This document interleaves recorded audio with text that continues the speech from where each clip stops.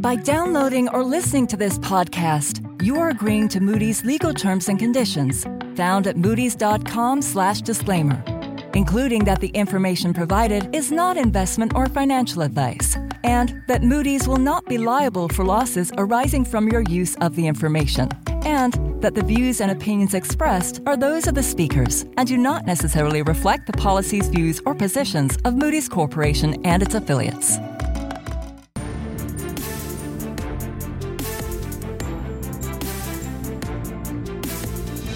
Hello, and welcome to another episode of Emerging Markets Decoded. My name is Scott Phillips, Head of Emerging Markets at Moody's, and today we're going to be digging deep into the fascinating world of Islamic finance. Now, we know that 2022 was a very challenging year in both emerging markets and developed markets, but the issuance of Sharia-compliant financing instruments known as Sukuk held up relatively well, and we observed continued growth in both the size of Islamic financing assets and their penetration in core Islamic markets. In many ways, Islamic finance bucked the trend. In fact, many of the global hubs for Islamic finance, particularly those in the Middle East and Southeast Asia, have benefited in recent months from higher commodity prices. So will these trends continue? To help answer the question, I'm joined today by two great guests.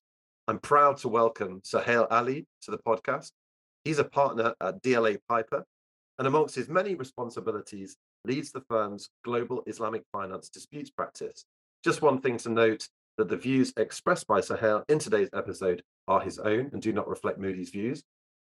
I'm also joined by my colleague Nitish Bhojnagarwala from Moody's office in Dubai. Welcome to you both. Now let's get right into it.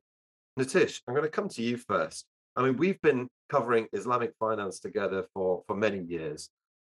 So how do you see its role more broadly in global finance? And if I can say, Islamic finance is probably seen by many as somewhat niche in global finance. So is that your view? Or do you think growth is going to continue along the lines of other capital market instruments? Or are you still expecting a big takeoff for Islamic finance in the future? The Islamic finance sector has significant growth potential, particularly in the Muslim majority countries across Middle East, Africa, Turkey, and Southeast Asia.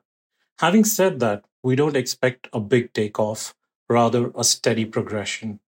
The emphasis of governments to grow this industry is driving legislative and regulatory support, flurry of mergers and acquisitions, and demand from the banking customers.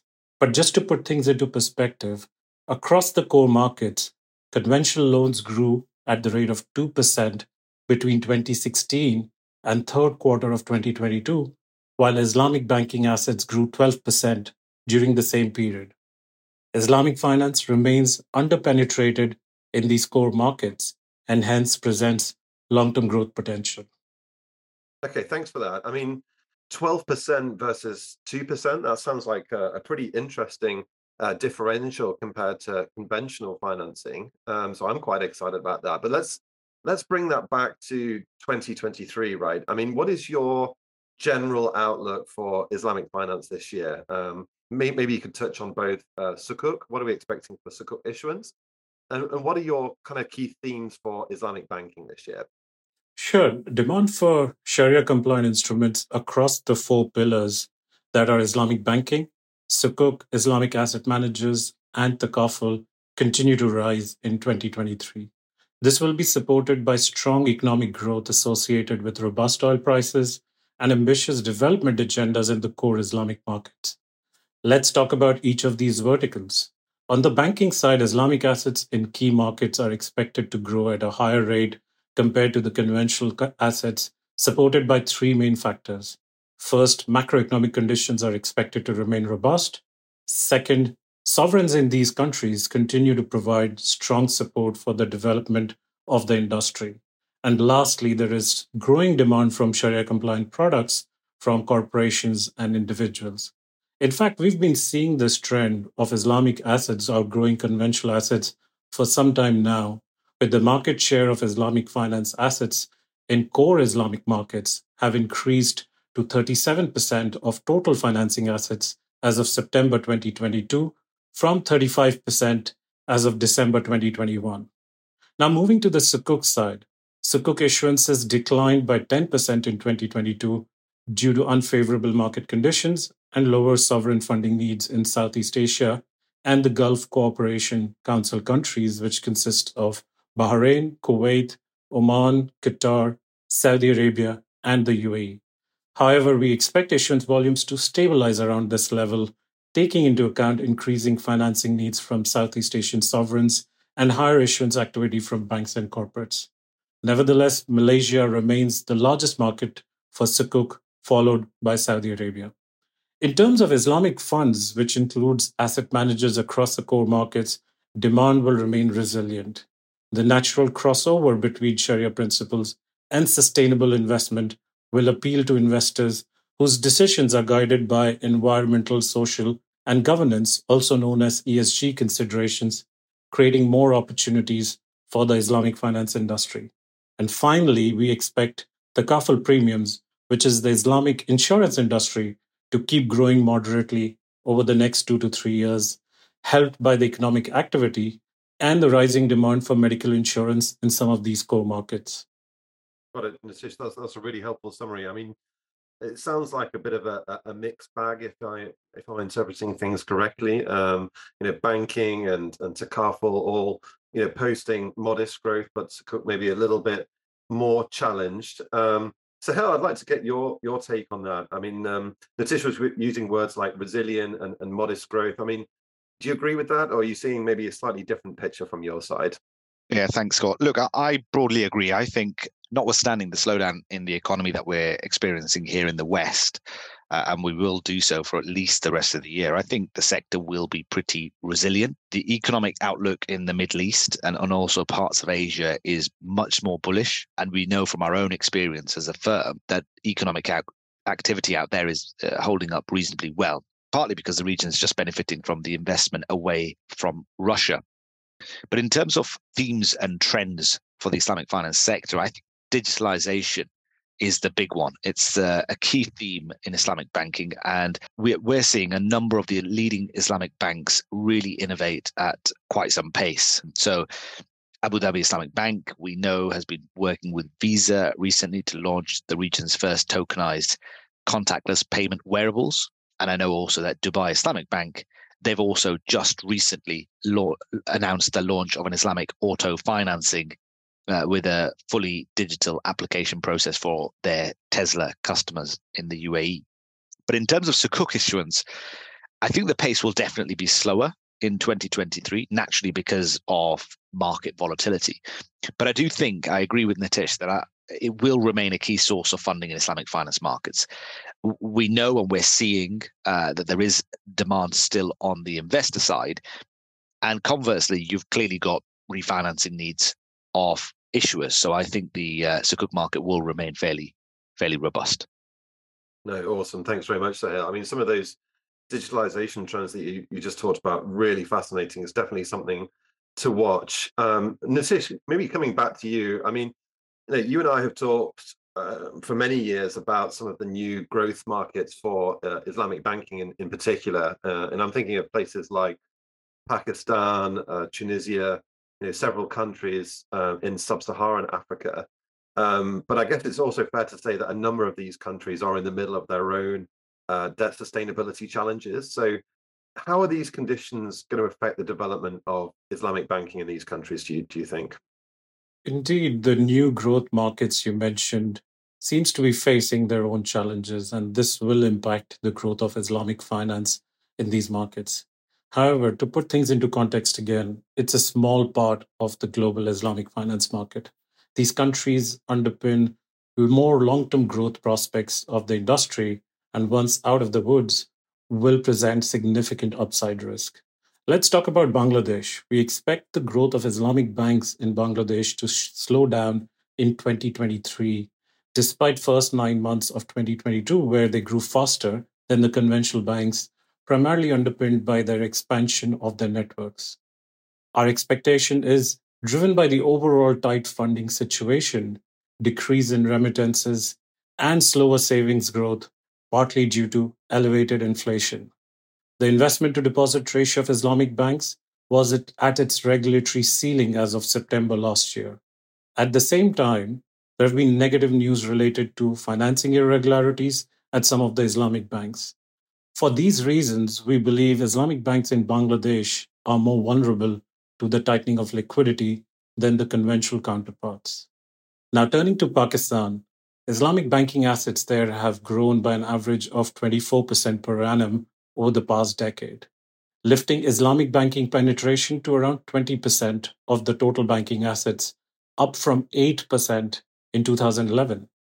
The State Bank of Pakistan announced in January 2023 plans to expand Islamic banking share to 35% from the 20% recently. The objective is to eventually end the interest-based banking system. However, the full conversion of the sector may prove difficult to achieve. We do believe, given the strong momentum across the board for Islamic finance, we expect Sharia-compliant banking to grow significantly over the next few years, pushing up the sector's market share to around 30%. Okay, thanks for that. So it sounds like from what you're saying that, despite, some of the challenges that I talked about, it doesn't seem to be affecting really the growth potential or some of the recent growth that we've seen in recent years, in Pakistan. That's certainly very encouraging. Maybe Sahil, maybe I can talk to you about this particular topic. I mean, a number of the sovereigns I mentioned just now, have either defaulted recently or have a very low rating, implying high levels of default risk. And I guess many of them have issued sukuk in the last few years, either in local or foreign currency. I'm thinking of countries like Ghana, Pakistan, and Nigeria. And I guess we've also had the restructuring of Garuda Airlines in Indonesia. That was an interesting thing. So from your perspective, I mean, how do sukuk instruments fit into this broader discussion around debt restructuring? And do you think investors should be any more concerned when thinking about recovery expectations for sukuk in particular? Yeah, look, you're absolutely right, Scott. Sukuk have come under real scrutiny in recent years as a result of some really high-profile defaults. As you say, Garuda Airlines last year defaulted on its $500 million sukuk, and then we've recently seen the Malaysian Serba Dynamic oil and gas sukuk default last year. But a lot of this has been caused by macroeconomic conditions. So in the Malaysian Serba Dynamic case, the issuer quite clearly came and cited COVID-related cash flow constraints as the reason. And of course, we know that with Garuda Airlines, they were just massively impacted by the pandemic and therefore the lack of travel. So I think in many respects, I don't think the issue necessarily is a sukuk one, such that investors should be concerned about recovery any more than they would for a conventional bond, say. It's not like, for example, the challenge to the Dana gas sukuk a few years ago, which was much more about the Sharia compliance and therefore the validity of the sukuk instrument, which would have had potentially far greater ramifications for sukuk investors more broadly. If there are concerns with sukuk these days, I think they're to do with the lack of standardization internationally in the sukuk industry, the fact there isn't one particular clear standard as to what it should look like, and the fact that there is this additional layer of Sharia requirements that comes with a sukuk, and that then potentially makes sukuk default resolution more complicated and subject to potentially different laws and courts. And that's clearly what we saw with the Dana gas sukuk case, which was being fought both in the Sharjah courts and the UK courts, and there were issues relating to governing law and jurisdiction, as well as the Sharia compliant aspect. But I think sukuk instruments are, and they are going to remain, really important to debt restructuring discussions. We've seen that already with Garuda Airlines. So they've already issued $80 million late last year. And then also one of Saudi Arabia's biggest builders, Azmil, recently agreed with its creditors the approval for a restructuring of their $2 billion debt. So I think sukuk will remain at the forefront of restructuring debt discussions going forwards. Thanks, Sahil. I mean, you make a really good point about standardization. I mean, it's something that we've discussed about and witnessed and looked at for a number of years now. I want to finish on a slightly different topic, that is ESG. I mean, Nitish mentioned it earlier when looking at the outlook for Islamic banking. I guess we've talked for many years about some of the crossover and similarities between Islamic finance and sustainable finance more broadly. But I guess we've also seen more scrutiny over perceived greenwashing for sustainable bonds. So how does Sukuk fit into this general story? And I guess, how prepared do you think Islamic banks are, and more generally, in dealing with some of these issues? Yeah, it's a great question. You're absolutely right. ESG is the absolute buzzword at the moment. I mean, I hear and see so many products, investments, instruments just being described and labeled these days as green or sustainable, partly because there's just so much pressure to do so. It's what investors want, it's what they're looking for, and it's also what regulators require. It's where the capital breaks are being offered.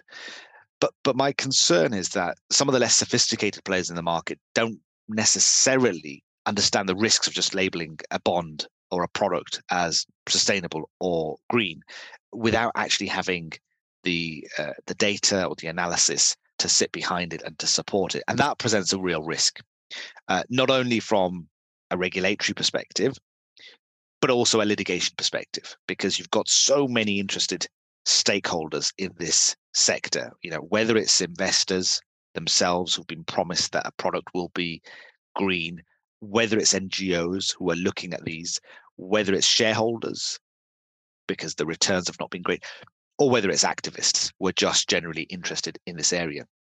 But with regards to Sukuk, I think more can and should be done around standardization, as you allude to. There are critical questions that I think could be and should be addressed. What constitutes a green Sukuk? And what proportion of the proceeds should go to green projects to make it a green Sukuk?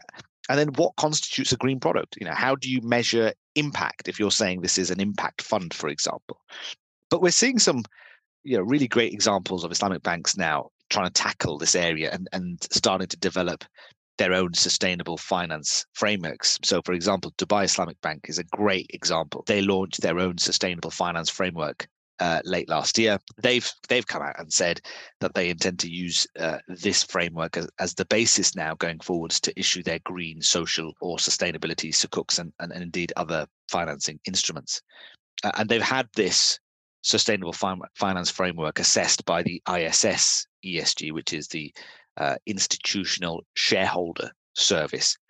And they've concluded, having looked at Dubai Islamic Bank's sustainable finance framework, that the framework is aligned to the International Capital Markets Green, Social and Sustainability Bond Guidelines, as well as the LMA Green and Social Loan Principles. And I know also that there are others out there. So Global Ethical Finance Initiative, who work very closely with the Islamic Finance Council, they've been doing some really great work in this space to really try and promote and enhance the idea of global Islamic and ethical finance in the industry. So I think the direction of travel is fantastic, albeit there's still a long way to go.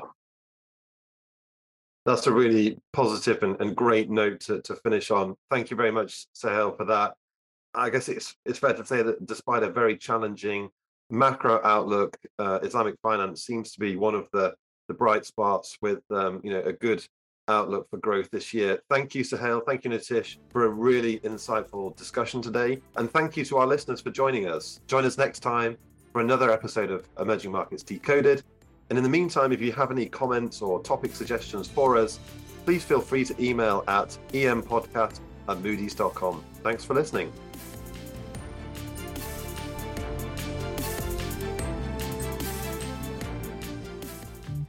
Thanks for listening to this Moody's Talks podcast. To find out more about the topics discussed, please follow the links in the show notes. You can check out other Moody's Talks podcasts by visiting moodys.com/podcasts.